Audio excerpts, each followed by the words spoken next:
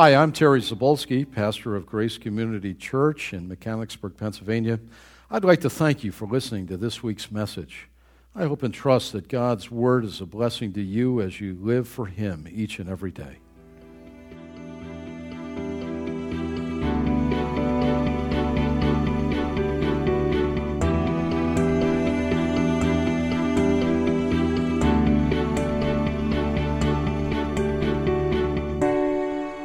Joy for me to have Jonathan come. If he bears any likeness to me and it annoys you, forgive me. He got it from me. He got the Zabolski walk. That's a part. I guess it's in the genes. Got it from my dad. So, but God has given him a message, and we've been praying all week that God would use him in a powerful way. And so, welcome Jonathan as he comes and preaches. God bless you, buddy. Look forward. Let's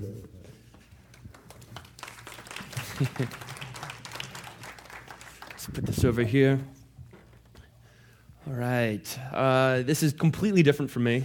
I'm used to preaching at a mission, I've said before, where half the audience is sleeping with headphones in, and the other half is really engaged and telling me to ring the lemon and keep bringing it. And so this is completely different, and it's actually a church setting, so that's big, and my dad's taking pictures.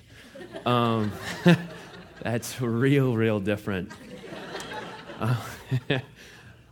But and for a lot of you guys, it's strange. Some of the people here used to be my Sunday school teachers, and I'm not sure how you guys will be able to hear me today, especially in elementary school, putting me in the corner for talking too much.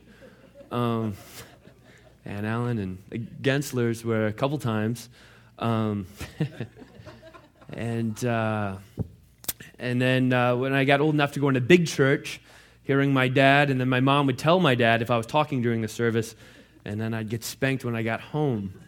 So, Mom, let me know if Dad talks today.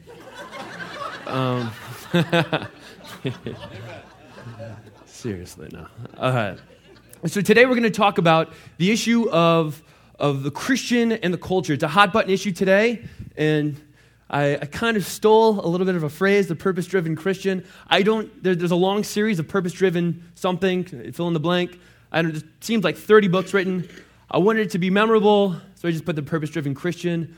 I'm not going to publish this for fear of trademark, if there is a book called that, but we're going to get into this. So let's start with a word of prayer, and then let's get in and see what Paul has to say.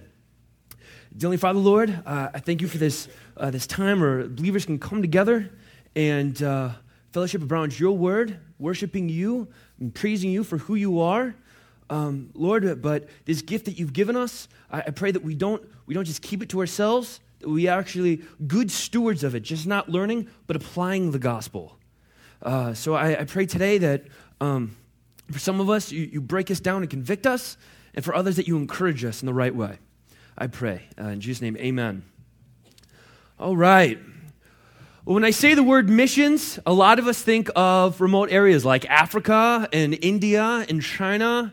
Some of us think of cool places like Thailand. But if we take what Paul said in Acts 17:26, that God designates our not only our temporal time of that, we weren't born in the 19th century, the 3rd century, but we're right now. And also the location of where we're supposed to be. Sometimes we don't like the fact that we live here in the Harrisburg area. Seems like all the big things happen right by us in New York or Baltimore or D.C., but God wanted us to be right here in this time. And that's not an accident. I know a lot of you guys have kids, and a lot of the kids are like, I want to get out of here. I want to go where the action is. God determined us to be right here, right now. What that means is that missions, is if we are Christians, missions doesn't just take place in remote areas like India and China and Africa. Missions happens there, but it also happens here. And if we have the gospel, we learn about the gospel, we also need to apply it. And so we need to learn about our area. We need to learn about this Harrisburg, Carlisle area. That's what I think our mission ground is. Took a lot of time to come up with Harrisburg, Carlisle. I know it doesn't sound all that great. It's a mouthful. But it originally started with Cumberland County. And I don't think Cumberland County is our area because We're very much in the east side of Cumberland County and extends so west and so south. I don't even know half those cities, half those towns. Never even heard of them. And then we're not just Harrisburg, because we're not all the way on the suburbs on the east side. But I think that what we are is Harrisburg, downtown, and then the suburbs going this way. I think that's our mission field. That's who we have to reach. And so what does that look like for us? A lot of us, this is brand new. We've never thought about this before. We don't think, because it's 5 years ago, this area was voted the number one most conservative area in the country. It was. Some of you, that's surprising, because you see Al Gore stickers on certain cars, and you're like, oh, that's it. And I'm not trying to get into politics here to say right or wrong. I'm just telling you where we live, because we have to know if we're going to reach this to be a mission field. Like reaching China, we need to reach here. And so sometimes we think, I'm going to go and I'm going to do missions, and it involves getting on a plane. But it involves either being in church, and then once you leave the door, that's missions. That's the heart we have to have. That's the mindset we need to have. To give you an idea of how more conservative we are, they do simply the best in the area of what best doctors, best whatever. Best radio station they voted was Wink 104, but the Reader's Choice, WHP 580. That doesn't happen in most cities. That conservative talk show radio is the number one Reader's Choice award. We walk out the door, there's 2 churches right out here. And we take this for granted because we think, hey, man, everyone's against abortion in our area. Yeah, they had one abortion clinic over in Camp Hill. Everyone protested. They shut it down. So I think generally we think everyone's pretty good here. Everyone's moral. And so we come up with this idea that, oh, man, they go to church. A lot of people go to church. But the thing is that there's a lot of legalism. There's a lot of behavior modification. And it's not true gospel. And so it's not from the heart to the outside, but from the outside in. And so we have to carry this way. We have to think about Harrisburg, Carlisle, and think about, do we weep for this area like Jesus wept for Jerusalem? Do we? A lot of us, this is mind-blowing. I've never thought about this before. I want to go and I want to hang out at churches and stuff, and a lot of it is they don't share the gospel. So first of all, bear with me a little bit. We're gonna get in to talk about what is the gospel, and we're going to talk about, once we have the gospel, what do we do with it? So if you could open your Bibles to 1 Corinthians 15. We're going to jump around pretty quickly. Got water here, because I'm probably going to end up sweating all this out by the end of the service. So I need to stay hydrated so I don't pass out right before the end. Okay, so this is it. This is the gospel. This is the most important thing in all of what Paul says. This is it right here. And I think what ends up happening is the media sees Christians, radical Christians, conservative Christians, or hardcore liberal Christians, and they think the most important thing is whether we believe we dance, whether we believe we dress like we're contemporaries with Little House on the Prairie. And that's what Christian has been. Like, you're a person who, you dress and you wear clothes from the 1800s. No. The most important thing is Jesus Christ. This is the gospel. This is what we need to be known for. And because we've lost this in society, no, we need to reclaim this. And so this is it. 1 Corinthians 15, 3 and 4. This is probably one of the most succinct areas where Paul's clear with the gospel. For I delivered to you as of first importance. This is the main thing. Everything else, eating meat in 1 Corinthians 8, worship, all these things are secondary issues. The number one is the gospel of Jesus Christ. It says, what is the main thing? Christ died. That's the cross. Okay, Jesus in his perfection. That is the main thing right there. That's the first point, is Jesus came down, became like a man, was perfect, and he died. And a lot of churches preach this. They're like, yeah, Jesus, I love Jesus. A lot of people who don't even say they're Christian love Jesus. The Muslim people love Jesus. They don't think of him as the God, but he's like, yeah, he's a good prophet. Yeah, he's a good teacher. And so a lot of people hold to Jesus, but they don't hold to the second part, which is this. Skipping right here. Why did he die? And the purpose is for our sins. The good news of Jesus Christ is conditioned upon the bad news of us. We have to know sin. We have to know that we are not perfect. We have to know that we cannot reclaim on our own salvation. Now, I was listening to a lecture of Tim Keller at UC Berkeley, and he talked about how there's different narratives, and narratives, postmodern talk for how you see the world. It's what your framework.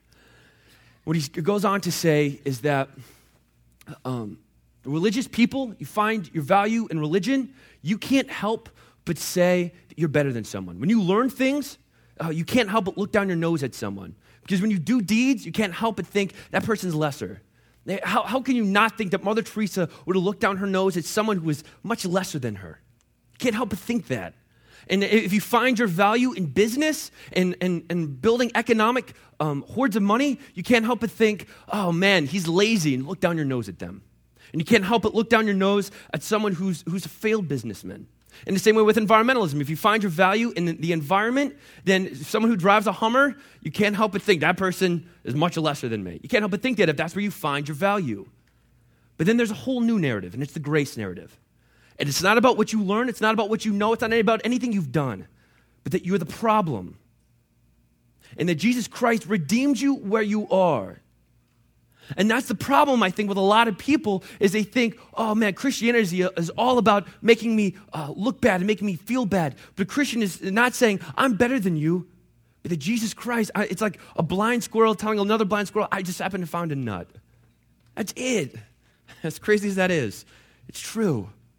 And so there's not an aura of arrogance or better than or elitism. And so that's why Tim Keller could say, yeah, that guy might be a better father than me, but being a better father doesn't make me a Christian. Because I've already conceded that I'm not good. And it's not my actions that have saved me, but Jesus Christ. And I want to be a good father, and that flows from that, but it's not. And so what ends up happening is it's good news, not good advice on how to live. It's already done for you. We talked about that a little bit the other night, historical theology. It's like a king who's about to go out to war. And good news, and all the other religions are good advice. They say, all right, we're about to go out, we're about to go fight, and they bring in military advisors on how to fight the fight. That's what all the other religions do. But this one is, there's someone, a newsman coming in, riding in and saying, the battle's already done, celebrate, now live with mercy and grace. And that's how the Christian should live. And that's the new perspective that as we go through this passage, I want you to think about.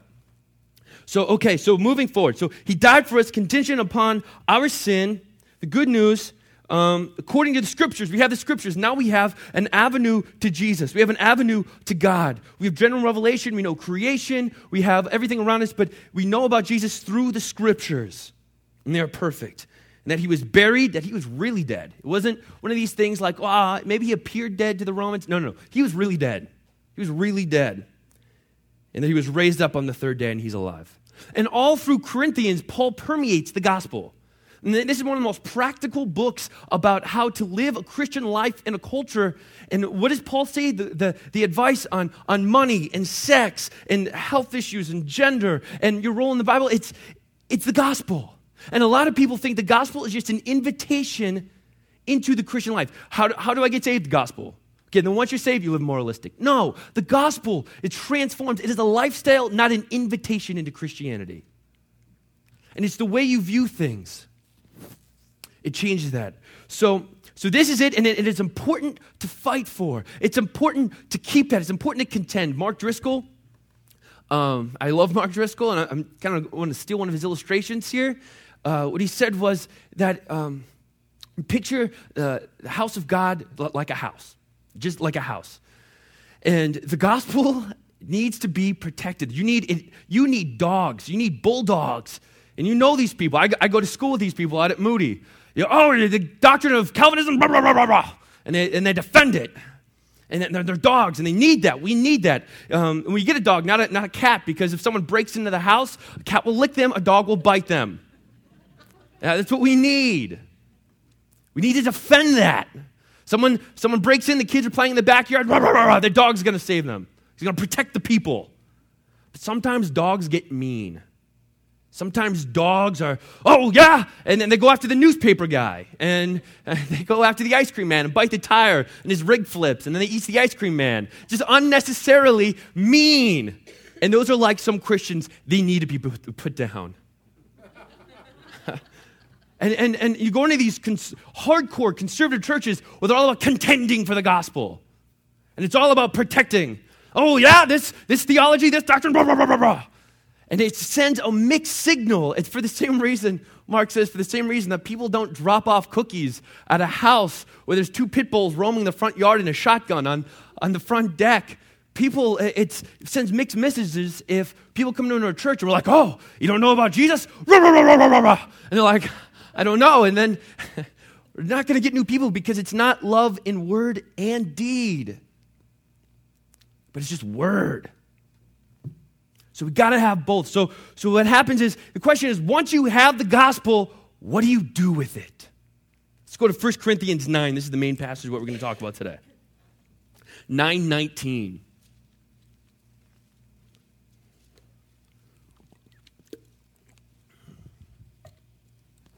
All right. So Paul, I'm just going to read through this section. It's 9:19 to 27. It's going to read 19 to 23 here real quick. For though I am free from all, I've made myself a servant to all, that I might win more of them. To the Jews I became as a Jew in order to win Jews. To those under the law I became as one under the law, though not being myself under the law, that I might win those under the law. To those outside the law I became as one outside the law, not being outside the law of God, but under the law of Christ, that I might win those outside the law. To the weak I became weak, that I might win the weak. I've become all things to all people, that by all means I might save some. I do it all for the sake of the gospel, that I might share with them in its blessings. So to the contenders, Paul's saying, it's not enough to just have the message, you have to do something with it. And the contenders are like, I read Paul, I know the doctrines. Live like Paul. And the whole purpose is not to know these things and sit around and blog about the different truths and the different heresies, but to go out and share the word. So let's talk about this. So he says, for though I am free from all. Paul's just talking about in 1 Corinthians 8. He grew up, Philippians 3, 5 to 7, he says, I was a Hebrew of Hebrews, circumcised on the seventh day.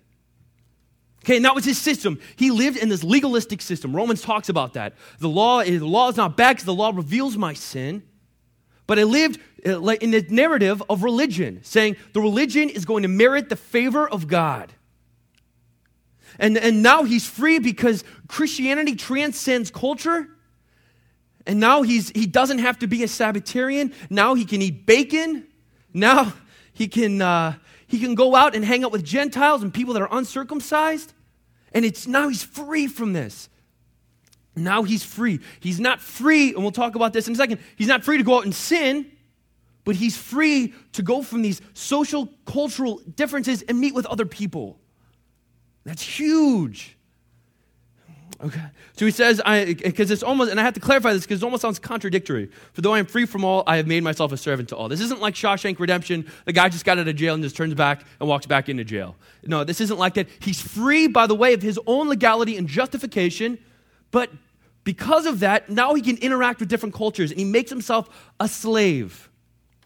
And he wants to win as many as possible, not as many as convenient, but as many as are as possible. And to the Jews, I became as a Jew in order to win the Jews. So what's going on here is when he realized, hey, I'm a Jew, I'm living this way, he didn't scrap the whole Jewish culture and say, I'm out of here. No, he said he's going to come back, and when he hangs out with them, he's going to obey their food laws. He's not going to be unnecessarily brutal with his vehicle of exchanging the gospel. He's going to let the word be offensive, not his methods. Not his methods. In order to win the Jews, because the ultimate point of the gospel is us not to keep up our own freedoms and doing things, but to maintain ourselves and to restrict ourselves to meet people. Not realizing it doesn't save us, but to just reach them so that they might come out of the Jewish legalistic society and culture. It says, though not being under the law myself, that I might win those under the law. And 21, to those outside the law, became as one outside the law, not being outside the law of God, but under the law of Christ. To those outside the law, it wasn't like total lawlessness, it wasn't anarchy. To those outside the Gentiles. Jewish people, what's the old parable of the Good Samaritan, right? The Levite didn't stop because he didn't touch things unclean. They didn't hang out with a lot of Gentiles, the Jewish people. He broke all these rules and hung out with the Gentiles. They were seen as unclean. He said, no, I'm going to hang out, and it doesn't matter if they're circumcised. It doesn't matter if they eat meat sacrificed to idols because there's no superstitious meat. There's just meat. God, thank you for meat. And so he hangs out with these people, and it's kind of like, in today's culture, it'd be like the people that are into techno, he got into techno. If you're into punk music, he got into punk music. He didn't go sin with them, but he learned their culture. When he went to Athens, he quoted them their poets. He learned their culture. He didn't go up like a Jewish guy dressed in a Jewish robe and say, hey, you guys know about Josephus? It was, no, I don't know about Josephus. He went up to him and said, hey, you know your Epicurean philosophies? And they're like, yeah. You know your unknown God? Yeah. And he talked to him on a realm because they respected the fact that he respected their culture. And so the problem is sometimes we think there's just one set gospel, and there is one gospel, but there's different forms. And systematic theology, it's like, it's not a technical term, but it's like a diamond. And you can alternate it, and it's Jesus is the perfect Son. God is the perfect Father. He's the perfect sacrifice. When Billy Graham and people came back from World War II, Billy Graham wrote a book on God and Jesus Christ as the perfect peacemaker because they came back from war. And that's not lies. Those aren't lies. Those are truths. And he's a different vehicle to all these people. If you're outside of a family, a lot of people who are single, they're looking for a family. God adopts people. And it's the truth. We're not changing that Jesus died. We're not compromising to the culture. But we're telling the culture. We're trying to change the culture. And the culture has, they have civic responsibilities. They say we want to help the poor. We want to help the orphans. We want to rehabilitate the drug addicts. That's great because they're made in God's image and they value other humanity. But because of sin, sin divides. And a lot of unsaved people cannot get together outside of Jesus and the gospel to come together and form a utopia. Now, we're not going to form the great utopia of Thomas More here on earth. But it's going to be a lot better because Jesus Christ heals. He changes people.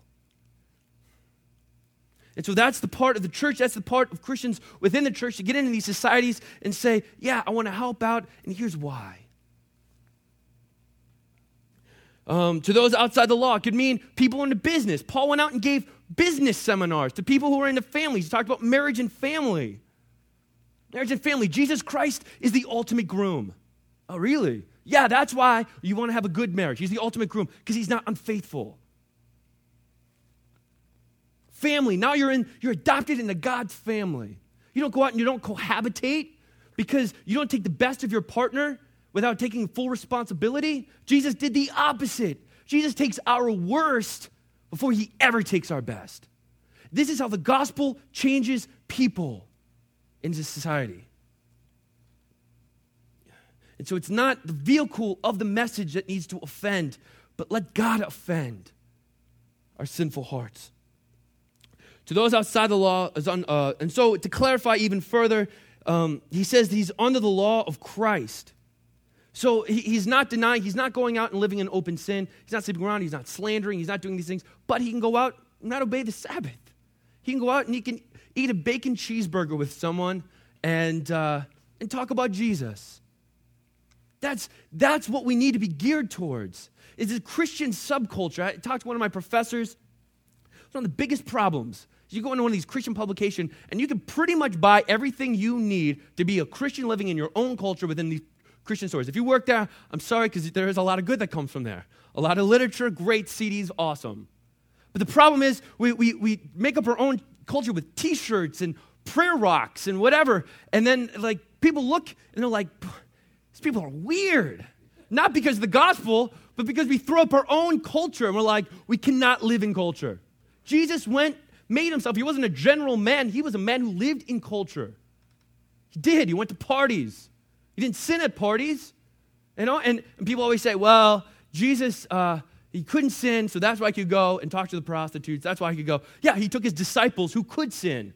And they didn't sin. They didn't take part in sin, but they said, look. And so I'm not advocating if you're weak and you're going to go, and they said, don't go there. But these people need to be reached. And we need to realize where we are, what our area is, and tailor the gospel to them. And we need to weep for Harrisburg Carlisle like Jesus wept for Jerusalem. We have to. So we have to contextualize, not compromise the gospel. Let's go into verse 22. To the weak, I became weak. Some people say this goes back to 1 Corinthians 8. Oh, yeah, thank you. It's right up on the wall, I guess. 1 Corinthians 8, he talks about the weaker and the stronger brother, those who and essentially what it was is the younger brothers were the people who just got saved, maybe from pagan culture, and so they couldn't eat meat because it reminded them of their own sinful ways. For some people, that might mean, Mark Driscoll talks about how there was a girl who got saved from the Rastafarian lifestyle. She couldn't listen to Rastafarian music because it reminded her of when she used to be a pothead. And she couldn't do that, and it was wrong for her. So, wait, what was I talking? Oh, yeah, okay. You get on a roll and you forget, okay. And so the thing is, so I'm not advocating that. I don't think that's what he's talking about, is the weaker Christians who are just in there. He's in the context of evangelism. So the weak, I believe, are socioeconomical weak. Those who were at the will of the stronger aristocratic people. And then there's people, the stronger Christians who called themselves strong in Corinth, were all about the wisdom and the knowledge. And they came across real strong. And later we're going to find out that they were beating the air, not knowing the target to who they were reaching. And so what Paul says is, earlier he said, I don't want to get paid. I don't want to come across like a huge professional pastor. When I'm in talking to people who are of lower value, I don't want to come in and be like, all right, people, and throw around some 17th century English. No, I'm going to come down to their level and say, hey, you don't understand this? All right, I'll be patient with you. I'm going to share the gospel with you again. He's going to come across not offensive again by his own freedoms, but by the biggest mode, by reaching the gospel to people. So he became weak, that I might win the weak. I've become all things to all people, that by all means I might save some. The purpose-driven Christian is all about saving some. You know, his theology is Calvinistic, and it's almost like his methodology is Arminian. He knows God's in control, and that's why he goes out, because God predestined some. He doesn't know who they are, but God also predestined us to go out and be the vehicle to save some. And so they're like, all right, there's already people who are going to be won. I need to go out there and find those people. And then here in this area, there's a lot of people that you live next to. There's people you work next to, share a cubicle with. And you're like, well, he says he already goes to a church. Maybe that church doesn't share the gospel. Talk about it with them. Talk about it with them. Oh, they say they use Jesus. A lot of people use Jesus. I went to, last fall, I went to a Brazil-U.S. national game. They were in Chicago. One of the funniest things is that all these Brazilian guys wear different uniforms of, like, they'll have, one of the famous guys is Kaká, and they'll have a Kaká jersey. And these guys are clearly not Kaká. And people will wear Michael Jordan jerseys. From far away, they're like, oh, man, that's Michael Jordan down there. And you come up close, and it's not Michael Jordan. It's the same way with Jesus. People are like, yeah, Jesus. You get closer, that's not Jesus. It's the same way. Don't accept that. Delve in there deeper. Now, don't be the guy who's selling Cutco to his family. Don't be that guy. You know, where you feel like you're leveraging your friendship and your relationship upon Cutco, and you're like, hey, how you doing? Something changed my life. I want you to come over here. All right, I got over here quickly. Let me show you this knife that can cut through a shoe. and then you're like, are you sure you want to leave? And you're locking the door. We don't want that. We don't want to be forceful. But just love them in word and deed. So let's keep going forward here. And he says he does it all for the sake of the gospel, that I might share it with them and its blessings. When people come to Christ, it is awesome. It is awesome. It's a new experience. And so anyways, let's go to 24 to 27. It's very long. I don't want to keep you guys too long. You guys a break. You guys already have a break with notes. You guys don't get carpal tunnel or anything, so give you guys a week off. 24 to 27. A lot of people, there's some debate on what this means. Some people take this to mean, and I'm sure you guys have used this, we're like, you beat your body black and blue. Wake up at 5 a.m. That's what Paul did. And it's not a strict ascetic way. I can't buy that. Early church fathers, like Origen, who castrated himself and kept himself celibate, obviously, if he's castrated. They took it as strong asceticism, as I restrict myself. And I don't think that's what we're talking about here, because he's talking about winning the lost, and it's attached here to this section. So I think when he's talking about when he's talking about discipline, I think it's giving up your rights, giving up the fact that when Paul was hanging out with the Jewish people, he did not eat bacon, and he wore the robes. You know, to Timothy, he circumcised Timothy. That is the ultimate sign of getting into a culture. That, I don't know that there's more. But he circumcised Timothy at an adult age so that when he went and talked to the Jews, he wasn't offensible to them. They listened to him. They're like, can't talk to that dirty dog. Can't. And so he comes up and they're like, he's circumcised. He's different. All right, he's like us. Now I can share. All right, I'll listen to what this guy has to say. Again, not the vehicle, but the message that's offensive. Message that's offensive. So let's go through this. Verse 24. Do you not know that in a race all the runners compete? Do you not know? It's the Greek term oida, and it's experiential knowledge. There's two forms. Gnosko is intellectual knowledge. Oida is experiential. So he's saying, do you not know? You know through experience. That all, that all run in a race. And the Greek word here is stadio, it's stadium. So it says, do you not know, because you've been there, that all the people who run in a stadium compete? He's probably referring to the Isthmian Games that take place in Corinth, which is the second biggest games at this time behind only the Olympics. They had a stadium right there. Paul probably went to the games. They were in the years 49 and 51. Paul probably sat in the stands, ordered carbonated milk with everyone, and watched people run. Okay? So he knows. He says, I know you know because I sat next to you and watched you watch the race. Paul probably watched the race too, but, and he says, but only one receives the prize. This is not to say only one person gets saved. A lot of people get hung up on this, and they say, how is this possible? Origen, early church fathers said, only one gets saved. Maybe they're talking about Jesus. No. What he's saying is it's like a parable. You can't take a whole illustration and say this is the worldview. Even with the prodigal son, there's one point to the prodigal son, the parable. Not everything within it fits the exact worldview. That it's not fully telling you about Jesus or fully about God, but it's saying everyone gets excited when a sinner comes back to God. And it's the same way with this, that it's not maybe that only one wins, but when you're running and people are competing, you exert yourself much harder. That's the concept. You run much harder. Maybe if you're running down a road and you think you're running pretty hard, but then in your race and someone's pushing you to beat you, somehow you find an extra gear. Somehow you do. And that's what it's like. Run as if someone's pushing you so hard to beat you. That's the mentality you need to have about reaching the culture with the gospel that never changes. It never changes. I'm going to say this. The gospel never changes, and it's a sin to change the gospel. It is. But it's a sin not to change the methodology of the gospel. The way, if we're still doing the same things we did 30 years ago, that's wrong. Because the ultimate thing in our mind is not reaching the culture today with the gospel. We haven't done everything we can to go out and reach people. And now it's become comfort. And the biggest hang-up for us as Christians, mostly conservative, is tradition. Because we've done things a lot of ways, and routine comes in. We're like, it's very comfortable. And that's why a lot of people go back to the Catholic Church. Not because you're saved through the different elements, but because the Pope tells you what to do. It's easy. You come in, okay, I learned everything. You don't have to think for yourself. And so it's hard, and we don't like this. We always want to get in routines. I go to bed every night. And when people break that routine, if they have a routine of eating a certain time, I hate that. I'm all out of whack.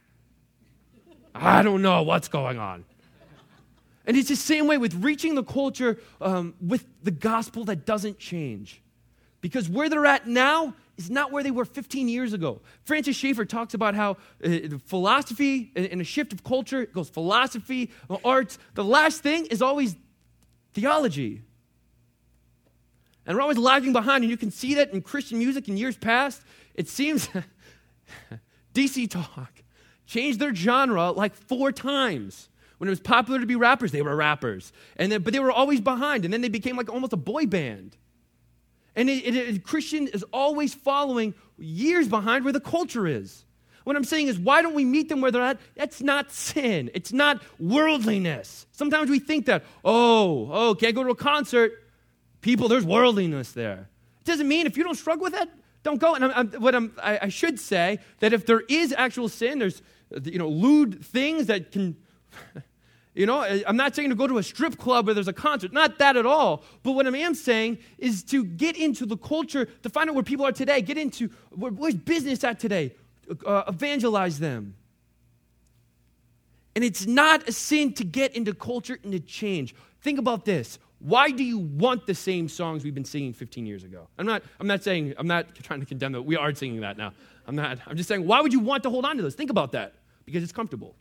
It's comfortable. That's what we know. It's what I like. I like listening to the oldies because that's when I was my age here on stage. Those are the things that connected with me. But at some point, those were contemporary. We have to find what's contemporary today. And I believe that it is wrong not to. For your own comfort, it is wrong. It is. But I'm not advocating changing the gospel. Paul went into the Gentile realm and said, I'm still under Christ, so I'm not going to go and sin. Sometimes we choose the gospel over the culture, obviously. We stand against the culture for the sake of the culture because of the gospel. So it says, every athlete exercises self-control in all things, giving up his rights. I believe that's what he's talking about. They do it to receive a perishable wreath, but we an imperishable. So I do not run aimlessly. I do not box as one beating the air. I think what this is referring to, he's talking about these people who are wise and smart in Corinth. The people who come across and, I know this. The contenders, and I know this. And there's no one. They're just beating the air. And the people are over here being like, you're answering questions that I'm not even asking. Because you have no idea what's going on in the culture. You have no idea. So it says, I do not run aimlessly. I do not box as one beating the air, but I discipline my body. I allow myself, I discipline my body. He doesn't accept things that he can for the ultimate good. Seneca, who was a contemporary of Paul, talked about, and the athletic, I know a lot of pastors say use a lot of athlete metaphors, and people are like, I never played sports in high school. I have no idea what this guy, wrestling, basketball, I have no idea. But at this time, athletic Olympic game metaphors were very popular. And a guy like Seneca he wrote and he talked about a metaphor at the Olympics, and it was all about the ultimate good of the race. It was the ultimate good of the training. It's like dieting. No one likes the diet itself. Everyone likes the final result, right? And you're almost crazy if you do. You almost love pain, okay? Everyone the day before the diet is like, man, that is the greatest day ever. Because that's an excuse to eat whatever you want. You're like, man, I'm about to go on a diet tomorrow. I'm going to go out to Taco Bell, hit Wendy's. I'm going right up the pike. I'm going to hit it all, and I've got my check card. But tomorrow, the next day, you're like, oh, my stomach got so huge, and now I can only have 800 calories. And you're like, oh, now there's nothing to put in that huge stomach.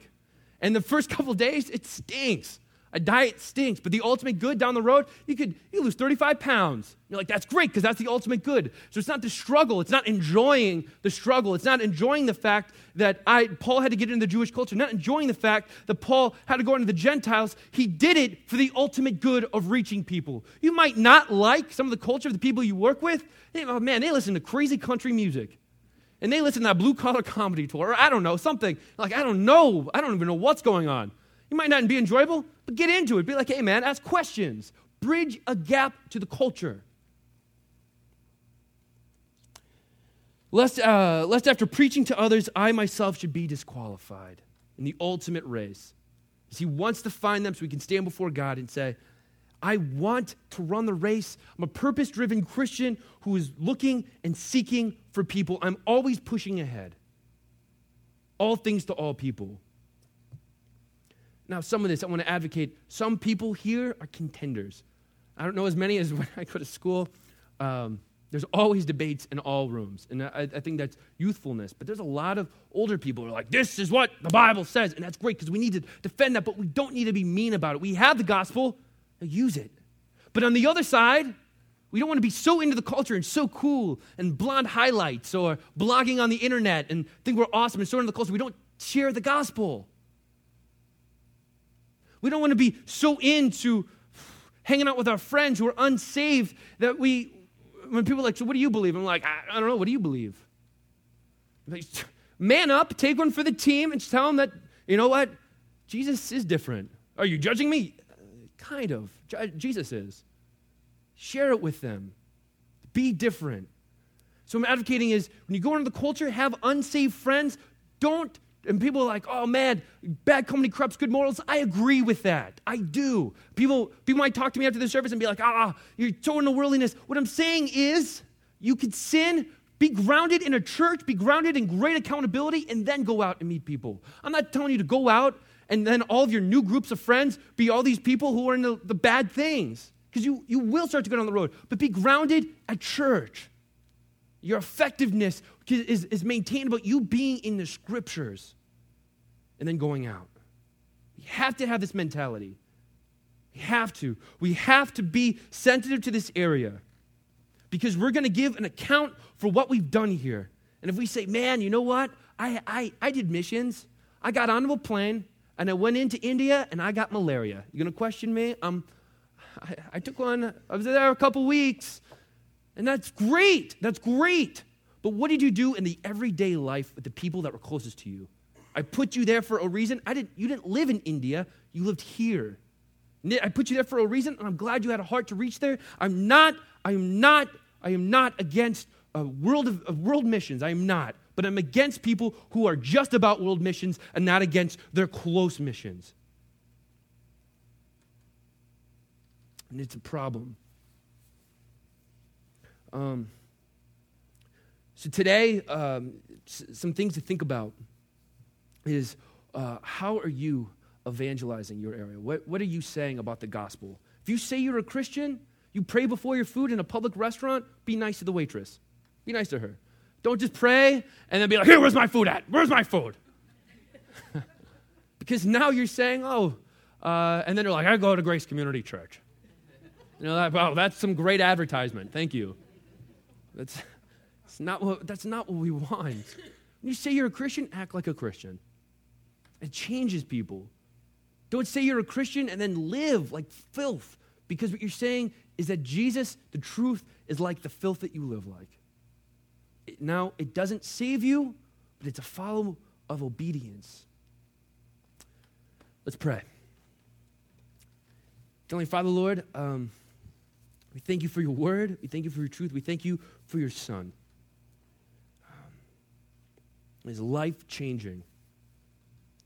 Lord, we are not perfect. We don't presume to be. And that it keeps us humble because it wasn't anything that we've done, and it's not anything that we could have thought, read, or do that merits your favor. And all of our deeds are like filthy rags. You came down while we were sinners. You died for us. Lord, and I pray that we keep the gospel. We maintain the gospel, that we fight for it, and we hold that paramount. That we don't just hide it under a bushel, because that is wrong. Because other people cannot see the light. And everything we do, whether it's money, we don't use people to get money, but we use money to love people. Lord, I pray that this be our prayer that Grace Community has so much potential that if we all get on board with this and we can be quite a lighthouse for this area. I pray. Pray as we go out this week that we love those we come in contact with and they have a positive outcome and they see us when they come in contact. Something's different. I pray, Lord. I pray that you bless us this day and we have sweet fellowship. In Jesus' name, amen.